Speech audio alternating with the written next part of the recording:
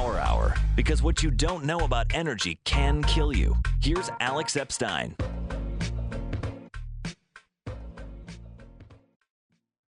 Welcome to Power Hour. I'm Alex Epstein. It has been a while since I've done an episode. Very excited to be back and very excited to tell you I'm going to be doing several episodes in the near future for the pre-launch and launch of my new book, Fossil Future, which is finally real. I have many physical copies of it. There are tens of thousands of physical copies in existence, in part because viewers and listeners have been buying them, and the publisher tripled their initial printing. So looking good, but I want to spread the word to many more people. And one way of doing that is creating some great new podcast content for everyone to enjoy. So before I get into today's episode, which is a really good one, I've already recorded it as I'm speaking to you now. I want to talk about the launch of Fossil Future, and in particular, why you should pre-order Fossil Future. And so I'm sharing my screen right now, and I just want to explain what I'm offering and why in terms of people pre-ordering Fossil Future. So first of all, why care about pre-orders? Well, because a book getting on bestseller lists is very, very important for the long-lasting impact of the book. For example, Moral Case for Fossil Fuels was on the New York Times bestseller list. That helped a lot. Wall Street Journal bestseller list. That enables more people to learn about it, and it accelerates what is ultimately the most important thing with the book, which is word of mouth. If Moral Case for Fossil Fuels weren't really good, it wouldn't really matter that it hit a bestseller list because interest would fade pretty quickly. But because it was good, the bestseller list helped it a lot. So my strategy with Fossil Future is very, very simple. The main thing was write the best book imaginable on the future of energy. And I honestly believe I have done that. I'm incredibly happy with how it turned out. Those of you who have followed my work know that I spent much more time on this than expected, but I'm really happy with the result. And I'm getting some truly amazing feedback that I think you'll see in my media appearances coming up. One in particular, I won't mention who said this, but a very, very good writer said to me at the outset of his show that he would retire happy if he had written a book like this. So it's amazing to get that kind of feedback. The other thing, though, is spread the word about it with as many influential people as possible. And this includes you, my viewers and listeners. So I would love you to pre-order the book. I think there's a great chance that you have already done that, but I'd also like you to encourage others to pre-order it. And I'll just walk you through what that gets you, what that gets them, and why I've just really tried to break the bank in terms of what I'm giving, just so that as many people as possible can learn about this book as quickly as possible. And we can take advantage of the fact that we're really in a unique educational moment in terms of energy, because we have an energy crisis. People are open to learning about energy, and it's just a huge, huge opportunity. So if you look on the screen, and you can just see this by going to fossilfuture.com.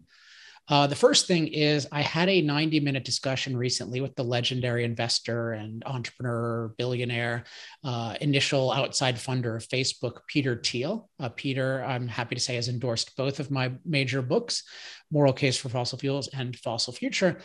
And he was gracious enough to join me at a live event at the house of Palmer Luckey, who's one of the entrepreneurs today that I admire most. He founded Oculus VR, sold it to Facebook, I think when he was 21 for a couple $2 billion.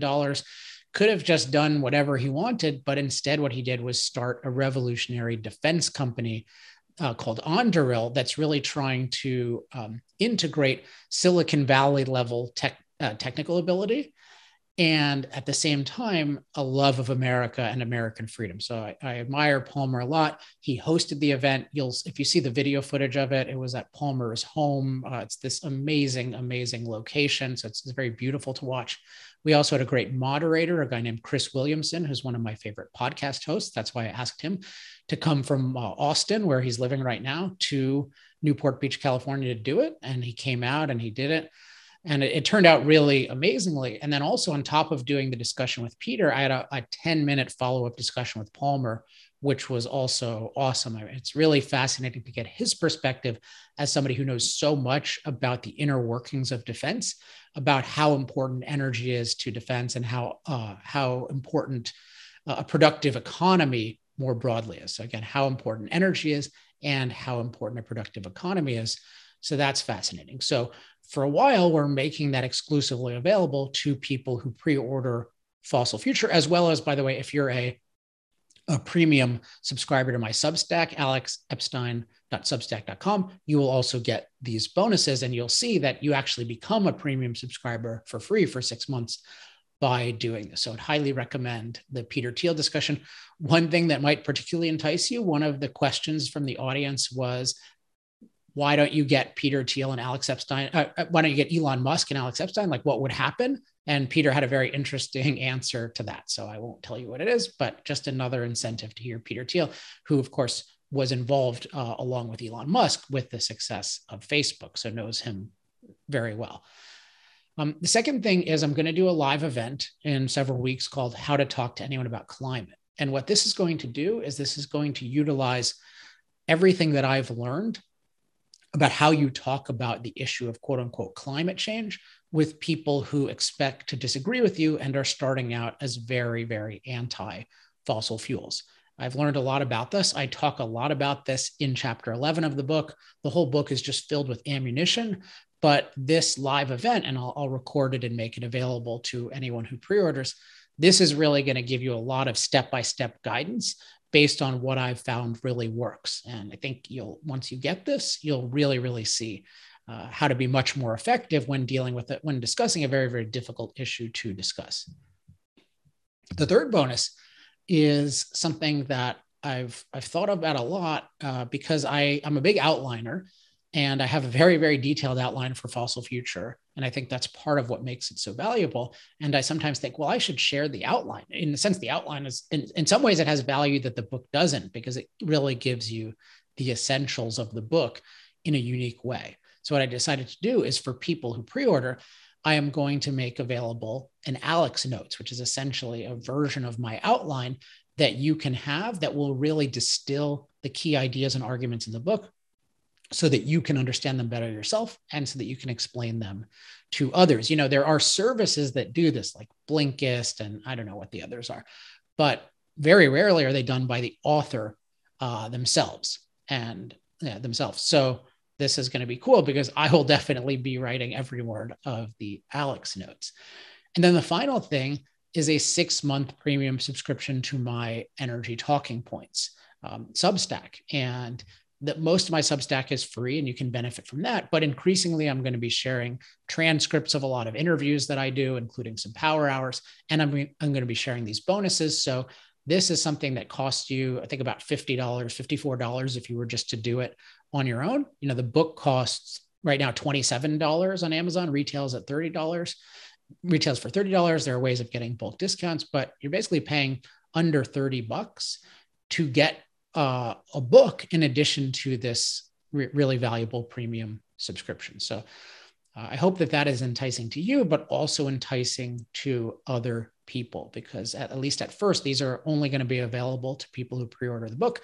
And I can definitely tell you, they're all going to be really, really good and things you're not going to see elsewhere. So please do that. The way to do this, you can just go to the website fossilfuture.com and it'll walk you through it, or you can do what I'm telling you right now on the screen.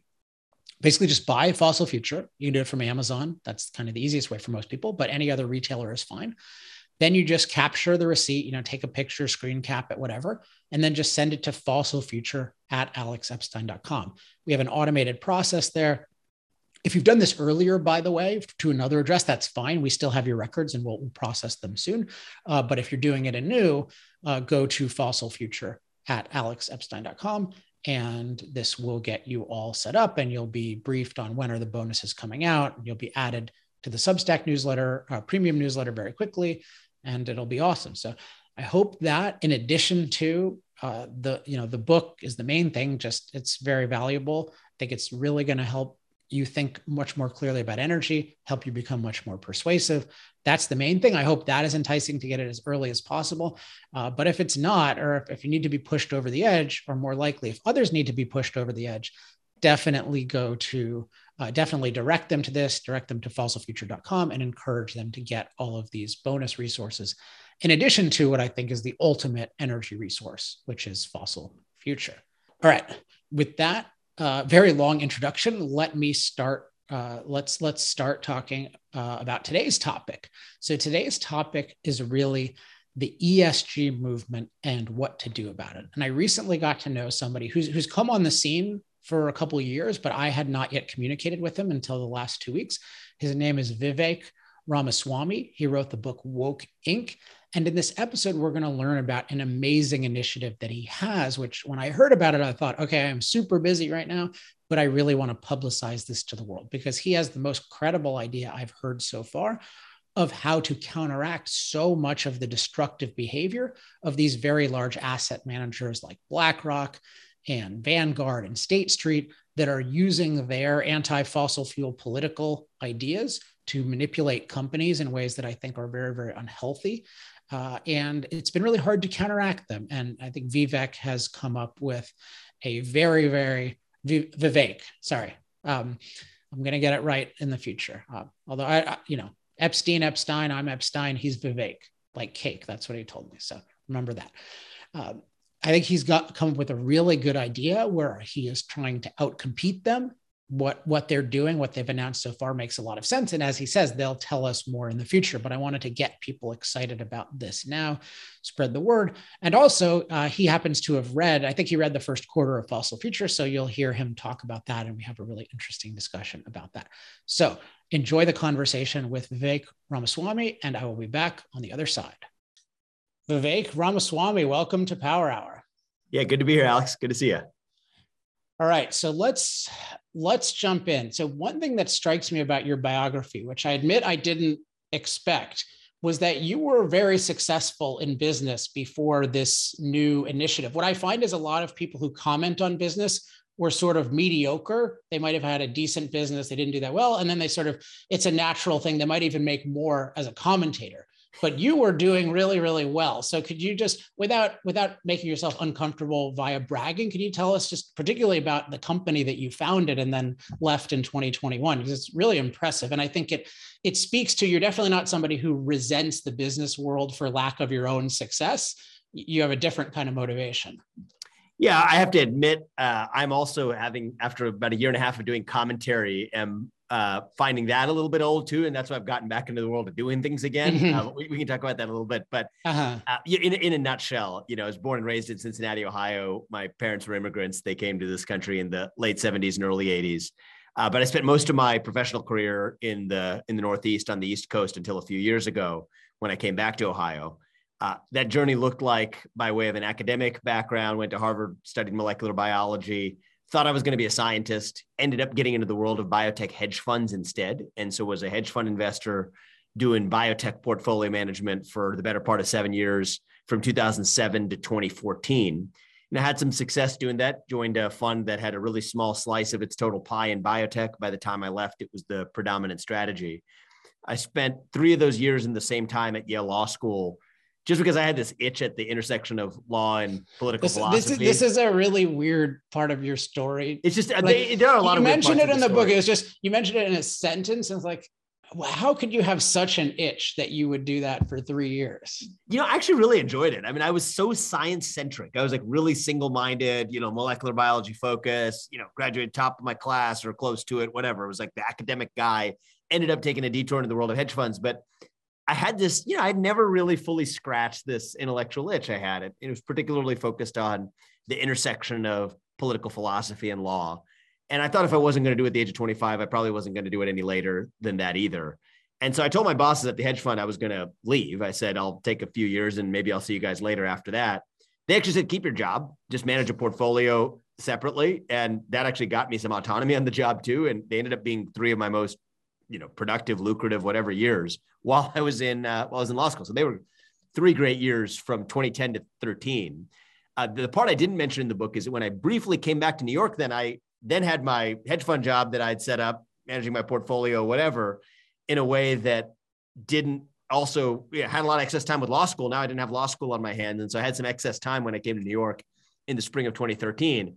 And so I tried my hand for a 6-month stint in stand-up comedy in New York, which was did not mention that. I did not mention that. It was too much of a detail. It was too embarrassing, really, because it was not a very illustrious career. Let's just say it was 10 shows. The audiences were not packed, and there was a reason for why. But regardless, that caused me to do some introspection and realize that I was probably had some angst that I needed to redirect in a more productive direction, which, among other factors, conspired to caused me to leave my job as an investor.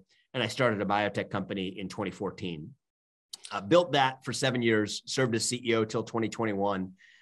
It was a multi-billion-dollar enterprise that I built. It was a company that developed a number of medicines. I had the privilege of working on several that are FDA-approved products today. Those are probably the highlights of my career, to have worked on medicines along the way that today are approved products for prostate cancer, to women's health conditions, to a rare genetic condition in children, for genetic disease that kills many children, or kills a small handful of children, I should say, per year. But anyway, that was a chapter of my career that I enjoyed, found incredibly rewarding, and yet at the same time led me to the doorstep of the next phase of my career, which was to address what I began to see not as a biological cancer, but as a cultural cancer that, not to be cheesy about it, but I mean it in an authentic way, that threatened to kill the dream that allowed me to achieve everything I ever had up to that point in my career, this antiquated idea we call the American dream. And I began to worry about the cultural forces that risked sacrificing that dream at the altar. And so I stepped aside from my position as CEO to talk openly about issues that I found many of my peers certainly thinking about, willing to say things about in private, but weren't really willing to say things in public about in ways that reinforced that same cultural danger. And that's effectively what I spent the better part of the last couple of years speaking out about, writing books about. I wrote one book, it came out last year. I have another one coming out this fall. And, hopefully I've had somewhat of an impact by shining a spotlight on the arranged marriage, is what I call it in my book, between this neo-progressive orthodoxy, this new apologist culture in American cultural life that conspired with capitalism itself, with corporate America, to create a new force that quietly I thought was really robbing our culture in a way that worried me. And so that's what I spent a couple of years doing, without an agenda, without any idea of where I was going to take all of this. What I did more recently then was, I think, as I alluded to before, I kind of grew tired of just talking about. Well, I want to talk about the woke Inc. stage. I know you're sort of moving past it, and you're creating, not moving past it, but I'd say building on it in a very exciting way. But I do think it's notable again that you were part of the establishment, like the successful establishment. So again, this wasn't somebody who was spurned. You were somebody who was at the highest levels of, university, corporate America, the investment world. And it really disturbed you, the kind of influence they were having on government, but not in the usual kind of anti-capitalism sense of it's bad for companies to fight for their freedom, but rather these actors like BlackRock are really exercising an incredible degree of control, and the executives are exercising an incredible degree of control. So I'd love to hear about how that realization came to you and why it was so important to you. Well, this is where actually the stand-up comedy part of the journey fits in. Actually, I learned a useful lesson in my short-lived stint in stand-up comedy, and that was to carry around a notebook wherever you go. I actually have it, handy today. I mostly carry it around wherever I go. And the thing you're supposed to do is anytime something strikes you, especially if something you find annoys you, you're supposed to write it down. That actually led me to start the company I did. I carried around the notebook during my time as an investor. There were a bunch of things that annoyed me about the managerial class in big pharma that effectively gave me the blueprint for starting the company that I did. But I kept up that practice. And one of the things I found myself jotting down a lot in late 2019, in early 2020, was the 180-degree shift in corporate culture, where all of a sudden, every company, every peer, every startup founder, every venture investor was just saying the exact same thing at the same time about how businesses had to serve not just their shareholders, but their so-called stakeholders. And I was not in a diminishing way, but just in a very curious way, not in a diminutive way, but just very curious way. What does this mean? What's behind this trend? Why is everyone saying this exact same thing at the same time? There was something that annoyed me and got under my skin about the sheer conformity of it. And, I jotted down some thoughts in my notebook, typed them up, and that ended up providing the backbone for something I sent into the Wall Street Journal that they published, which was a critique of stakeholder capitalism that in many ways ended up being the inverse of what Milton Friedman worried about 50 years ago, right? Milton Friedman was worried that businesses taking on social agendas or causes or stakeholder interests that didn't have to do with the shareholder, that they would make the businesses less effective at serving their shareholders. it's a concern that I shared, no doubt. But I thought that there was a piece of the story that he missed, which was actually the inverse problem, the way in which the expansive role of corporations in America and elsewhere to take on problems that were supposed to be solved by other spheres of our lives, by the democratic process, through the political process, through free speech and open debate as citizens in the public square, those kinds of questions, like how you fight climate change, how you fight systemic racism, pick your pill of choice. Those were questions that I felt every citizen, be it the elite corridors, the people who inhabited the elite corridors of America that I'd inhabited for the last 15 years, or be it the people in Southwest Ohio, closer to where I had been born, had an equal stake in answering. And I began to worry that the people who I had surrounded myself with, the people who muse about the racially unjust impact of climate change in Davos, ended up co-opting for themselves greater moral power, normative power, the power to determine our moral norms in ways that betrayed my understanding of what it meant to be a citizen of a democratic republic like the United States. And that bothered me. I put it out there. It was supposed to be a one and done in the Wall Street Journal. I didn't imagine that it was going to take me totally off my course as a biotech CEO. But one of the things I learned is once you start writing, you've probably had this experience too. You write more, you have more to say. You're going to go deeper. It started when I was 16. So yeah. Yeah. So you know a little something about this, and that eventually led me to the doorstep of writing the book that I did. One of the things that I learned though was that there was no way I was going to write that book and be true to what I actually had to say without having an adverse impact on the company that I was running, at least so long as I was CEO. Yeah. And there was one piece I published in the Wall Street Journal in January of 2021. This was the real triggering event where within 72 hours of publishing that event, multiple members of this advisory board to the company had resigned. And I will be glad to tell you what the piece was. I didn't think it was, I did not expect it was going to provoke that response, but that was a wake-up call to me that I could either speak on these issues as a citizen or I could speak on them as a CEO. But even if I was claiming and authentically trying to speak as a citizen while I was a CEO, that was going to, that was going to have an adverse impact on people who had followed me on that mission and that journey as a business. And so I did what I viewed as the right thing.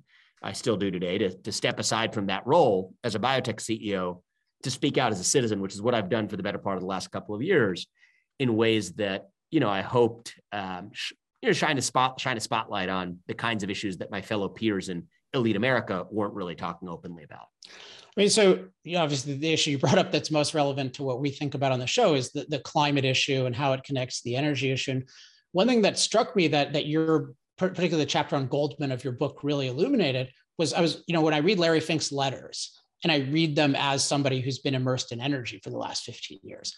And when I read them, I think either this guy knows nothing about energy or he's being deliberately manipulative, or both. So even something like in his 2021 letter, he talked about China's historic commitment to being net zero, right? No, seriously, that's the one mention of China that he made. So you could say he's being opportunistic because that's a big market for them, or he's ignorant, or both. But, China had, both. Dramatic increases in fossil fuel, a lot of aspects of fossil fuels, even in 2020. Even in the pandemic, let alone 2021, they have 100+ coal plants in the pipeline.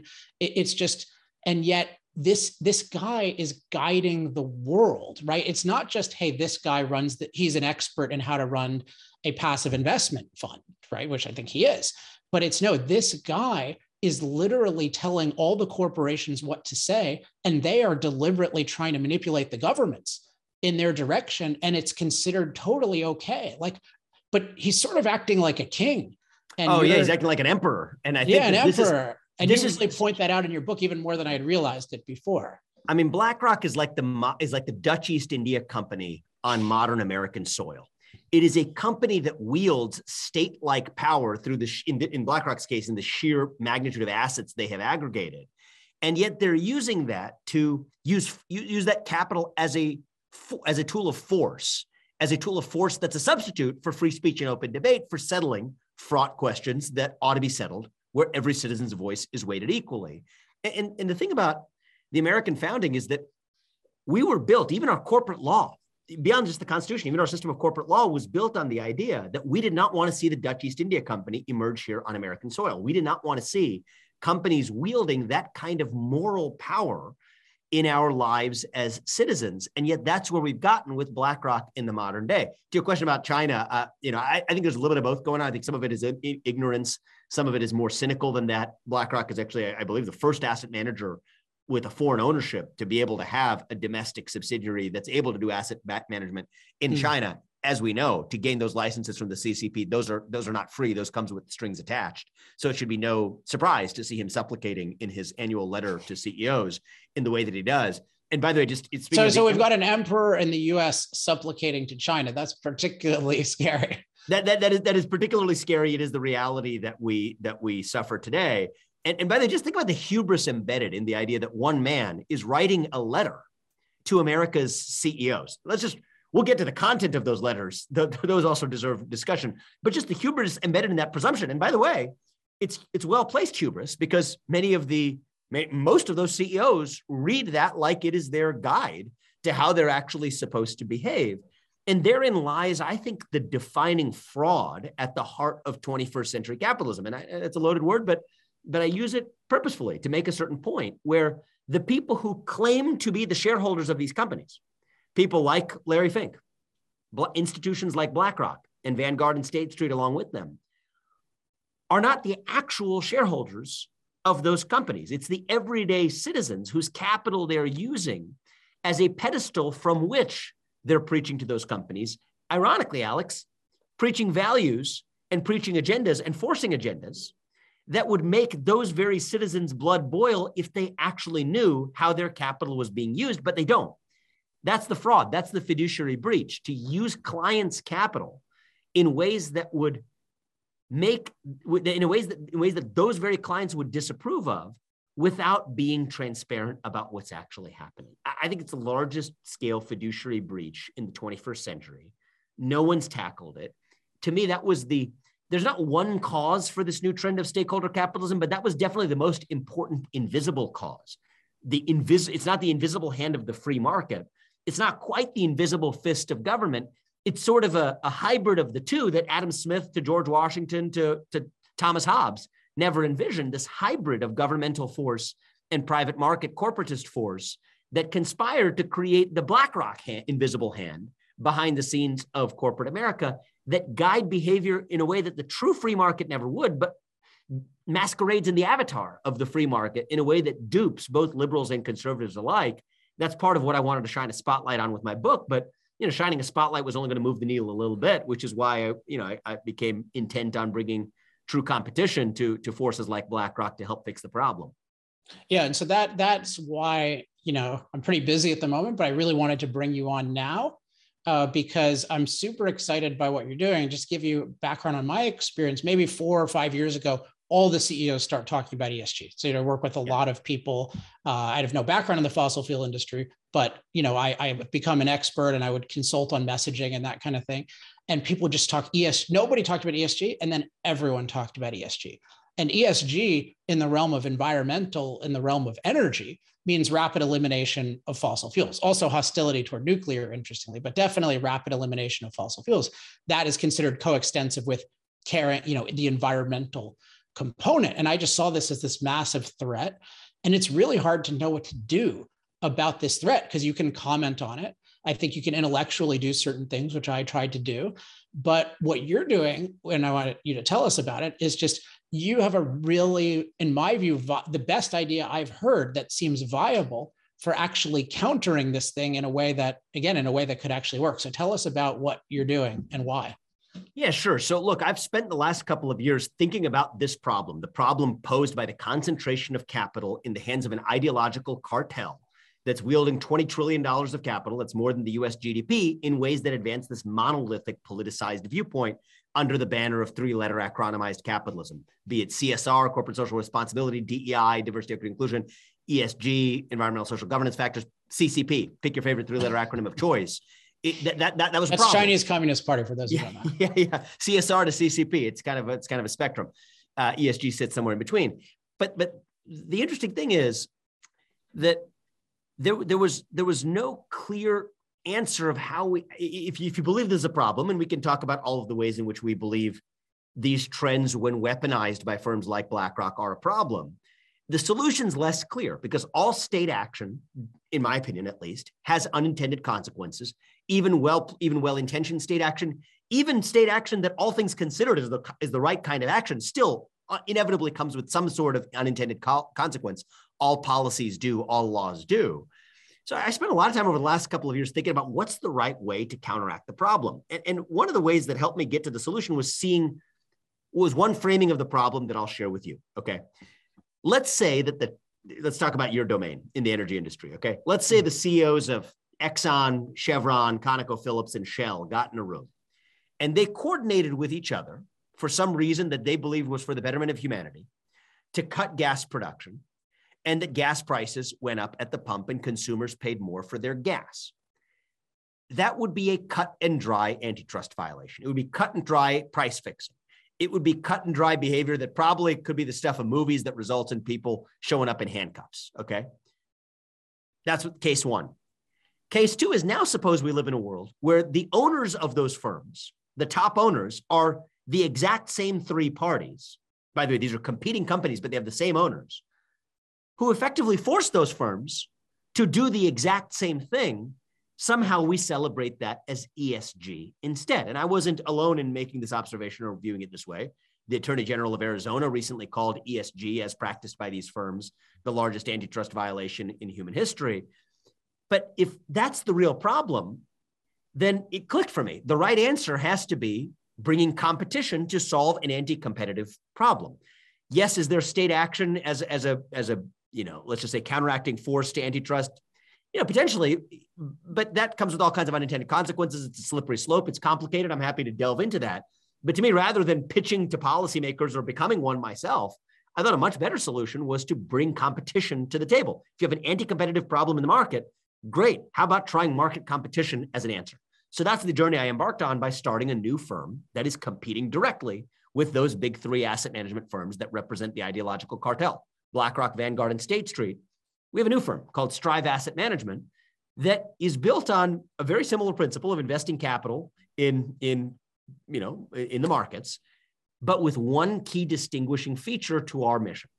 That is to represent the voice of the everyday citizen in corporate America's boardrooms by telling companies to focus exclusively on excellent products and services for their customers over any other agenda, including political or social agendas. That includes the kind of agendas that BlackRock is pushing on much of corporate America, including the energy industry. And I hope that by the time we are done, there will be no such thing as a big three left in asset management. There will be a true diversity of viewpoints represented in the boardrooms of America's companies, including in important industries like the one that you're focused on, that better track the true diversity of the views of actual citizens in a way that cures that fiduciary breach. So that's a big part of what we're doing.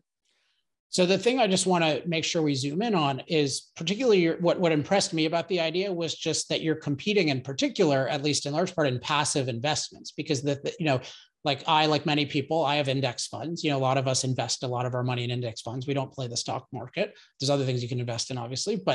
And what happens is, where do we go? I mean, historically I had a lot of my money in Vanguard. Now it's currently in Dimensional, just based on where I am. But, a lot of people have it in Vanguard, State Street, and I think above all BlackRock. And the thing that they're so good at is they're just incredibly efficient at replicating, representing the market, charging you a very, very low fee. And so for many people, probably most people, it makes sense to invest in those. And yet it's dominated by these political actors. So my understanding is you're really competing in that space. Right. There's an analogy here, just even in the ideology of this here. Think about what technology companies did, large social media companies and internet companies over the course of the last couple of decades, right? This is a similar ideological cartel, but it doesn't track the John D. Rockefeller style monopolies because they've made their products available for free, right? Facebook access, Google access, et cetera. These are free, but the cost is invisible. You trade that in return for your data. And more importantly than your data, even the ability to have governed by a centralized body what you can and cannot see on the internet with this self-appointed monopoly on truth. It's that ideological cartel. It's that monopoly on ideas, not quite the product monopoly that matters. It is not quite price fixing. It is idea fixing. On the price side, this is great. You couldn't complain. These are cheap products. That's well-trodden territory, but I use that as an analogy to seeing what's happened in passive indexation in this country as well, in the asset management industry, where I don't think anyone can reasonably complain that the index funds provided by Vanguard or even BlackRock or anyone else are too high cost. If anything, Right. These products were widely made available for free, but it comes at a cost. And the cost here isn't the cost you experience in the technology sector, where you're ultimately supplicating to the authority of a small handful of firms that decide what is and isn't true and what you can and cannot see on the internet. That's the devil's bargain there. Here, the devil's bargain is that you are handing over voting power as a shareholder, but not just the voting power, because very small number of issues ever make it to a shareholder vote. The soft influence, what these firms call today in their vernacular engagement with corporate America, the soft advocacy they're able to engage in on your behalf with your capital in ways that you would disapprove of if you actually knew the kinds of policies they were mandating with your capital. That was the devil's bargain. And so what are we doing about it? Given that we're, where we are in our registration process and everything, I'm not going to talk specifically about our products. What we said was we're going to launch a third product. We're going to launch our first product in the third quarter of this year. But the principles are absolutely to compete head to head with those firms, not by reinventing the model, but by taking that model to its logical conclusion by at least closing the loop and allowing the actual voices of those clients and those citizens to be represented in everyday corporate America's boardrooms. And by the way, does that mean that every client out there is eventually going to be a good client for Strive? No. In the same way that every client out there isn't a good client for BlackRock or for Vanguard. But the steady state we at least want to get to is a place where the asset management industry reflects the true diversity of ideas that is represented in their actual client base, which is constituted of the true citizens of this country. And if we're there, then I think the right ideas can compete in the marketplace for ideas in a way that we don't have the same problem that we do today, where there's a monolithic view, not only represented, but weaponized and enforced through the use of raw force in corporate America's boardrooms by those three asset managers. That's the problem we're tackling. So, this really resonates with me for so many reasons, including I used to have most of my assets in Vanguard. And I remember I was so upset by some of the stuff that they were doing in the realm of energy and climate. I just told my mom, my mom is a securities lawyer. She just retired, but kind of an elite securities lawyer for a long time. She's like, don't do that, right? You're going to, they're so good and they're so efficient. And who's better, right? Is BlackRock better? Is States? No, there's this monolith, and yet they're all voting and otherwise utilizing your shares for these values that you totally disagree with. Literally, you think it threatens the future of the world and the country. So yeah, you guys are just getting started. I don't know exactly what you'll do, but I'm just very excited by somebody being in this realm, really trying to compete there versus just commentary type stuff or just trying to come up with legislation. Well, I think we're going to, it is my hope, certainly. I would not be on this mission if I did not believe that this were the single greatest lever for me as a human being to be able to drive the kind of change we need to see. I think it is different from being a policymaker where, as the expression goes, right, if you have a hammer, everything looks like a nail. As a policymaker, what can you do? You can pass laws. Well, for problems that originate in the market, the tailored solution to those problems may be better served as market solutions nonetheless. And so, I think what can you do as a media commentator? You can offer comments, but ultimately somebody else has to step up to the plate and actually solve the problem, either through policy or market action. So, I think that this is why I'm so motivated to take this next step. And, I hope before too long, Alex, you're going to see, real impact in our culture. And the good news is, I don't think that you have to change every behavior at once. I think that undoing some of the damage that's been done by BlackRock and Vanguard, even in a select number of cases, creates the shadow within which everyone else is going to make their own decisions accordingly as well. I actually think, if I'm being perfectly honest, even on the eve of us getting started, the tides are already starting to change a little bit in corporate America, right? The tide. So I think that we're at this moment, we're a hair's trigger away from a new movement. If the last decade was the three-letter acronymized capitalism decade of apologist models for American ingenuity and human ingenuity and the success of free market capitalism, the next decade, I think, can be a decade that revives one of the things that binds us together as a people, but also allows that system to work, which is the unbridled, unapologetic pursuit of excellence. And this is one of the things I love about your book, which I had the privilege of reading an advanced copy of, is that actually that spirit of human ingenuity may be not the source of the problems, though every action has an unintended side effect, no doubt. but it can also be the source of deliverance from those very side effects in a way that, if we allow in human ingenuity as achieved through a system of free market capitalism and innovation, can actually provide the very source of deliverance from the supposed problems that the apologist three-letter acronymized version of capitalism was supposed to solve. Be that racism, be that climate change, be that whatever it is you want to fill in the blank as the social ill that you want to tackle. The irony is our best chance of addressing many of those very problems is through an apolitical and flourishing private market itself. And that's what we lose when we ultimately blame that market for the sources of the very problems that we're trying to tackle today. So I'd love to talk about my book in a second, but I want to know on behalf of the listeners, because I happen to have your email address, so I can contact you, but the listeners want to know, like, okay, where is this and how can I get on board? Like when can I buy something? When can I invest in something? Because that's how I felt when I heard about it. I appreciate you flagging that, Alex. So we should chat again in a few months' time. But we said in the press release is the first product is going to launch in the third quarter of this year. Frankly, the goal this week was just to, we're hiring people rapidly. We don't want the project to be a secret anymore. And so, we announced the existence of our new company, Strive Asset Management. I think we were in the best of ways, overwhelmed with the level of inbound interest that we received from every angle, including people from the big three who want to come work for us, in all kinds of roles. And I was really humbled by that.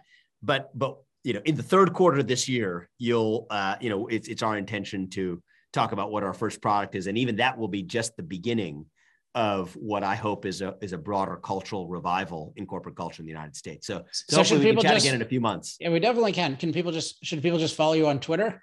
Yeah, that's a good place to start. Exactly. It won't be hard to find. Google my name, Google Strive Asset Management, follow the happenings. And I hope we're going to be doing some big things that not only, create a new asset manager, but the reason I picked asset management as the entry point for this project is it is the one industry that is upstream of all of the others. I think it has a trickle-down effect on one sector at a time.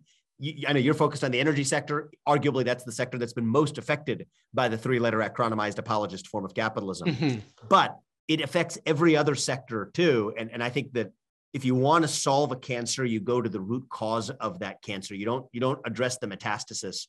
You address the original tumor. Mm-hmm. That tumor is, in my opinion, the big three cartel in asset management, starting with BlackRock.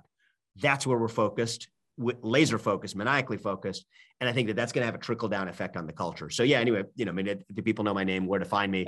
Google me and follow him on Twitter. And we'll bring it back you'll hear about what's coming. When you can buy something. Yeah. So I'm honored that you read at least some of Fossil Future. I know you've been just totally swamped with other stuff and you just got it recently. So how was your experience with that? How much have you gotten through? I've only gotten through the first 3 chapters. I have to admit that. Last week I was going to read it, and then we ended up being subsumed. Yeah, I can only imagine the tidal wave of which I'm gratified for, but the tidal wave of interest we got. I did have a chance to page through it over the weekend though, and look, I think. I hope your audience all has the opportunity to read that book very shortly when it comes out. I assume that many people may be familiar with your prior book or some of the ways of thinking about these issues. Here's what I love about it. And also we can, if you're open to it, talk openly about some of the things that I hope will help you in getting that message out, taking my 2 cents for what it's worth, because I think, anytime, including now. I just think that I'm not saying this to flatter you or anything. I just think every American needs to read this book. I actually think every American needs to read this book because the subject matter of this book affects the way that they live their lives and will be living their lives over the course of the next decade in a way that they deserve to be empowered with, because they're, as I care about, their own capital, their own savings, their own investment dollars are today being used in a way that creates outcomes in the world and in our country that harm them as consumers of energy and as consumers, full stop. So, what stood out to me?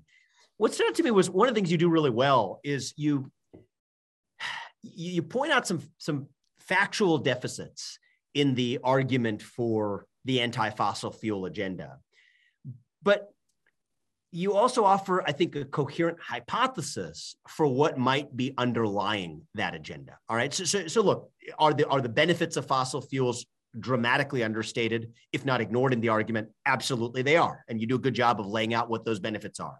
from economic benefits to even human impact and health benefits.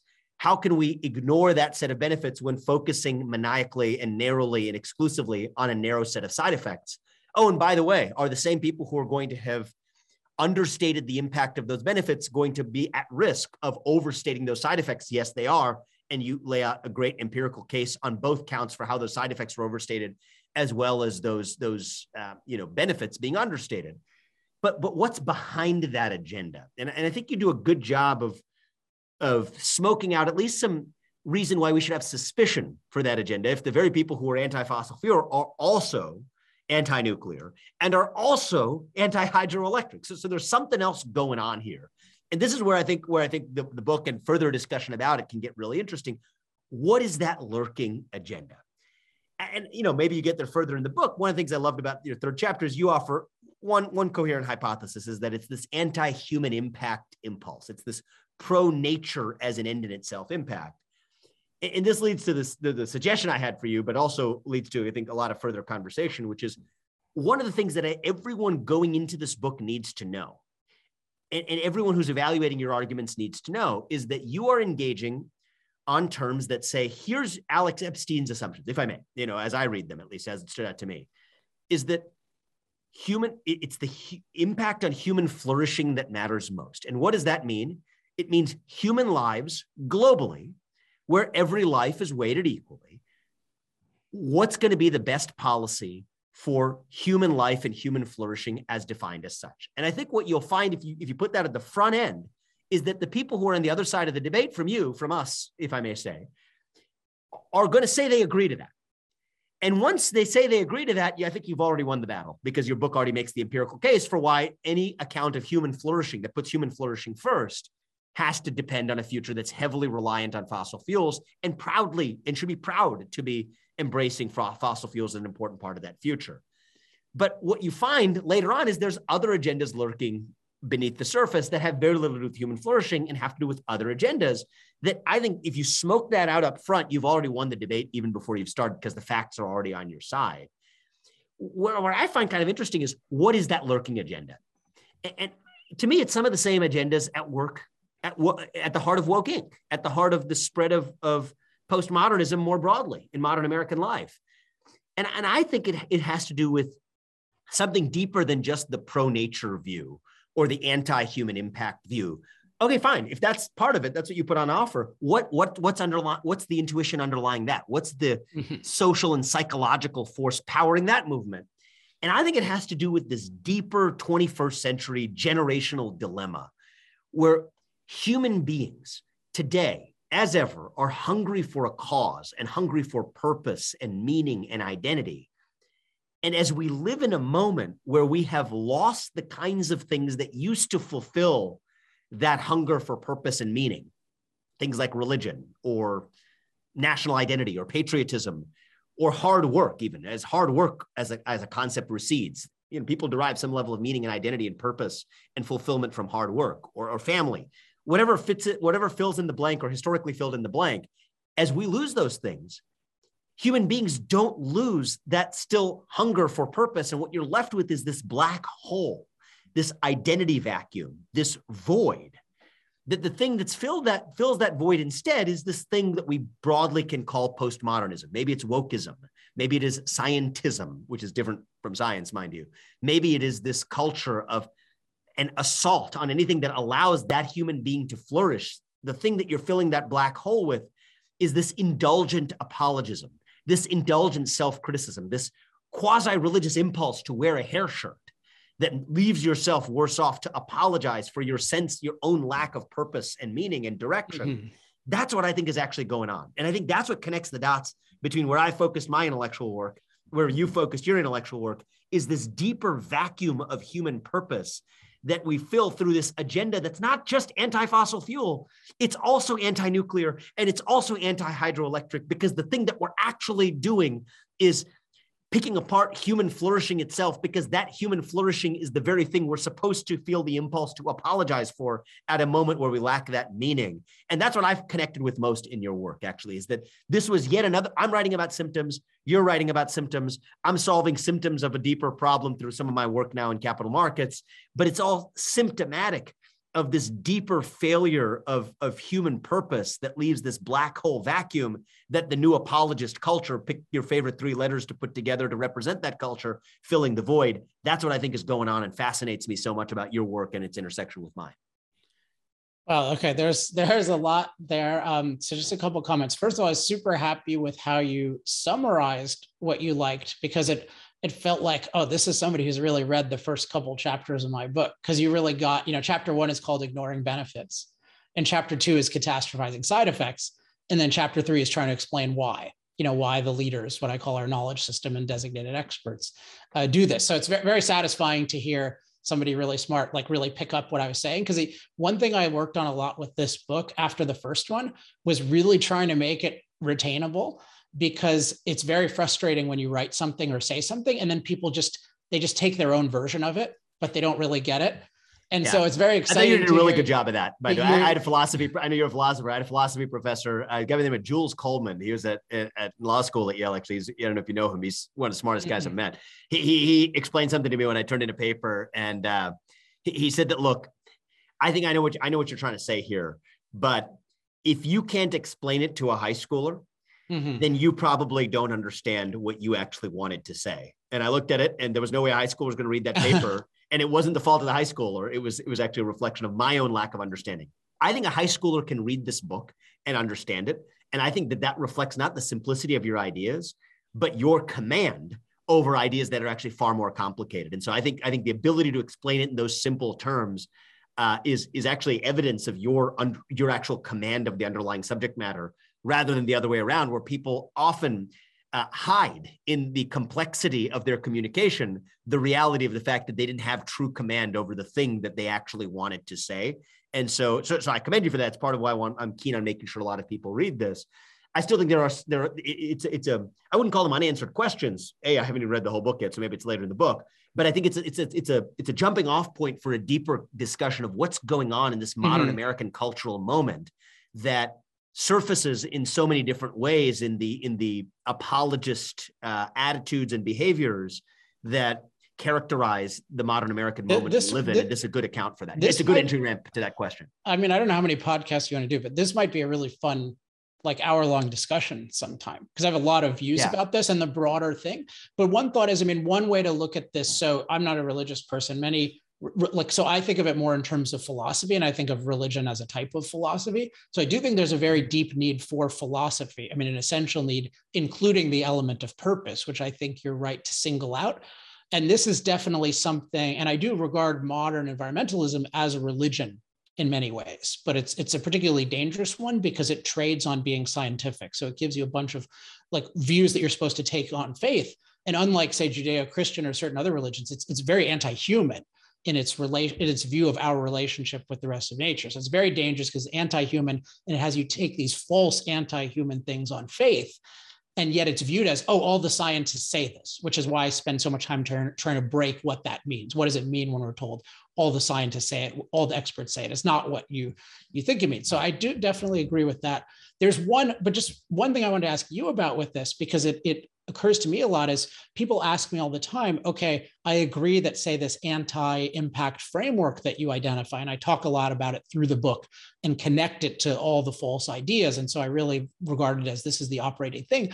But why do human beings believe anti-human ideas? That's one of the really interesting questions I get.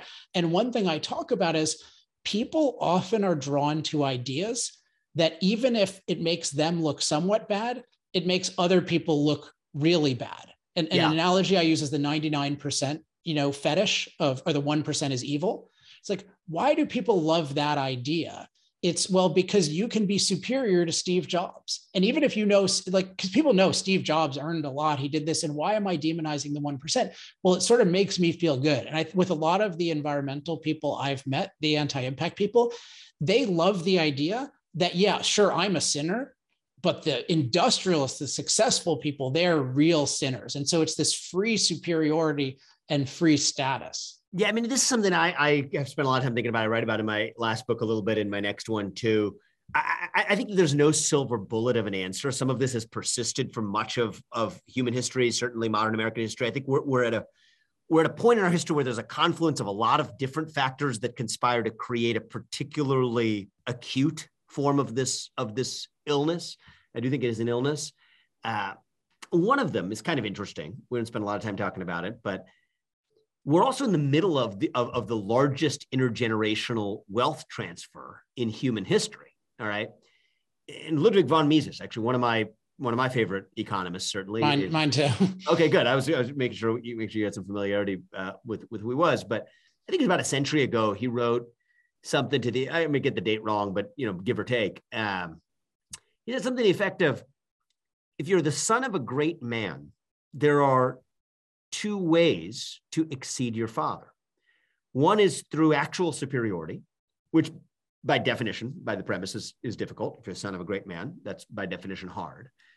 The other is through moral superiority, or at least the experience of moral superiority. And that's easier to achieve because it's subjectively defined by oneself. And what happens when you sort of take that lesson embedded in that, buy it or not, writ on a generational scale writ large? You get the millennial and Gen Z descendants of baby boomers. That's sort of what gets you to where you are in post-2008 American life. And then some empirical vindication of that moral superiority in the form of the 2008 financial crisis, which I think was, if not the Big Bang, the closest thing to the Big Bang that set this new apologist culture into motion, especially through free market American capitalism itself. And then you have cynical forces that preyed on that as an opportunity to fill the void. I think Larry Fink and BlackRock fit that description, effectively taking the moral insecurities of an entire generation and somewhat preying on them in ways that were profitable and power aggregating to be able to do. Kind of like a Virginia Slims manufacturer might have preyed on the insecurities of a teenage girl back in the 1990s. This is the moral equivalent of that writ large with this stakeholder capitalism movement. The good news is, though, I think that fire is now starting to burn itself out.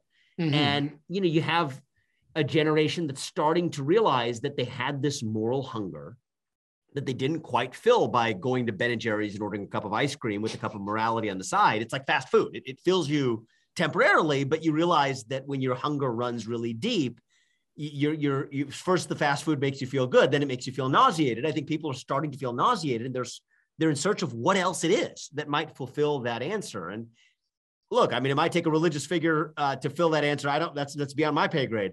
But what I'm aiming to do is to fulfill at least part of that void with something that I think is at the heart of what's true about America, what's true about our system of free market capitalism, what's true about the human condition that free market capitalism depends upon to create the kind of ingenuity that lifts people up. And that is the revival of this idea of the pursuit of excellence, the unapologetic pursuit of excellence. If you're a company, if you're an individual, if you're an artist, if you're a writer, that's an idea we've lost in modern American life. And you know what I will say is, we've exported that idea, and it happens to be lifting other places up. But we've exported that more than solar power isn't lifting China up. But the American idea of excellence might actually be lifting China up, even if it's administered through this bureaucratized, centralized, I think the fascist state, and that might be crumbling on its own 2 feet for different reasons that we can talk about another time. But I think we need to re-import that idea back into at least American capitalism. And that's part of what this new excellence capitalism movement is all about to me. That's what this new mission at Strive is all about to me, is to send that mandate back to corporate America using the capital of the very people who are hungering for corporate America to return back to that mission, the energy industry included. The idea that you should focus exclusively on providing these excellent products and services for your customers rather than on these orthogonal, often apologist agendas that undermine your very purpose. And it is that self-criticism is a form of indulgence, Alex, that prevents those companies or institutions or other organizations from being able to realize their true purpose. It's not that it just risks distracting them and makes them worse. It is a moral substitute for the actual moral purpose. As you called your last book, The Moral Case for Fossil Fuels, I think is something like it was called. I like that title because This is not an amoral agenda that morality is getting in the way of. It is an affirmative moral agenda and moral calling to fulfill one's moral purpose as an institution. If you're a company, that's a company. If you're an energy company, that's an energy company. If you're a coal company, that means being a coal company. It is a moral calling that you're ultimately able to sidestep the moral purpose of that endeavor by engaging in the appearance of morality, by engaging in the indulgent form of self-criticism that's taken the form of this three-letter acronymized form of capitalism. And here's the thing about virtue signaling. This is why I have a problem with virtue signaling. It's not just annoying. It's not just that thing that the stand-up comic writes down in his notebook. Mm-hmm. It is a deeper failure. At some point, if you're in the business of virtue signaling, the appearance of virtue becomes more important than virtue itself. And that's, I think, the problem with the modern American cultural moment, with modern American capitalism, with the modern American energy sector itself, which I know your focus. And those are the kinds of things that I'm now on a mission to fix. And I'm sorry I couldn't tell you more about it in detail today, other than to say that we're doing it, and the new firm is called Strive. But hopefully, sooner than later, you're going to see, hopefully, how everyday citizens can be a part of delivering that solution. Since you're also into comedy, I'm very into comedy, although I've never tried stand-up. I forget it was Seinfeld either repeated this or said it. I think he repeated it from somebody, but it was, if you want to save the world, write better jokes, which I just loved as I do like that. Excellence. That's excellence as a stand-up comic. That's your product. Yeah. That's focusing on excellent products and services for your customer. That's how you do it as a stand-up comic. Yeah, not by like writing a tweet about global warming, which nothing about. Or by an oil company trying to decide that it doesn't want to be an oil company anymore. It wants to be what some person on Twitter told them to be on a given day. That's not quite, or what some cynical capital aggregator sitting in New York City told them to do either.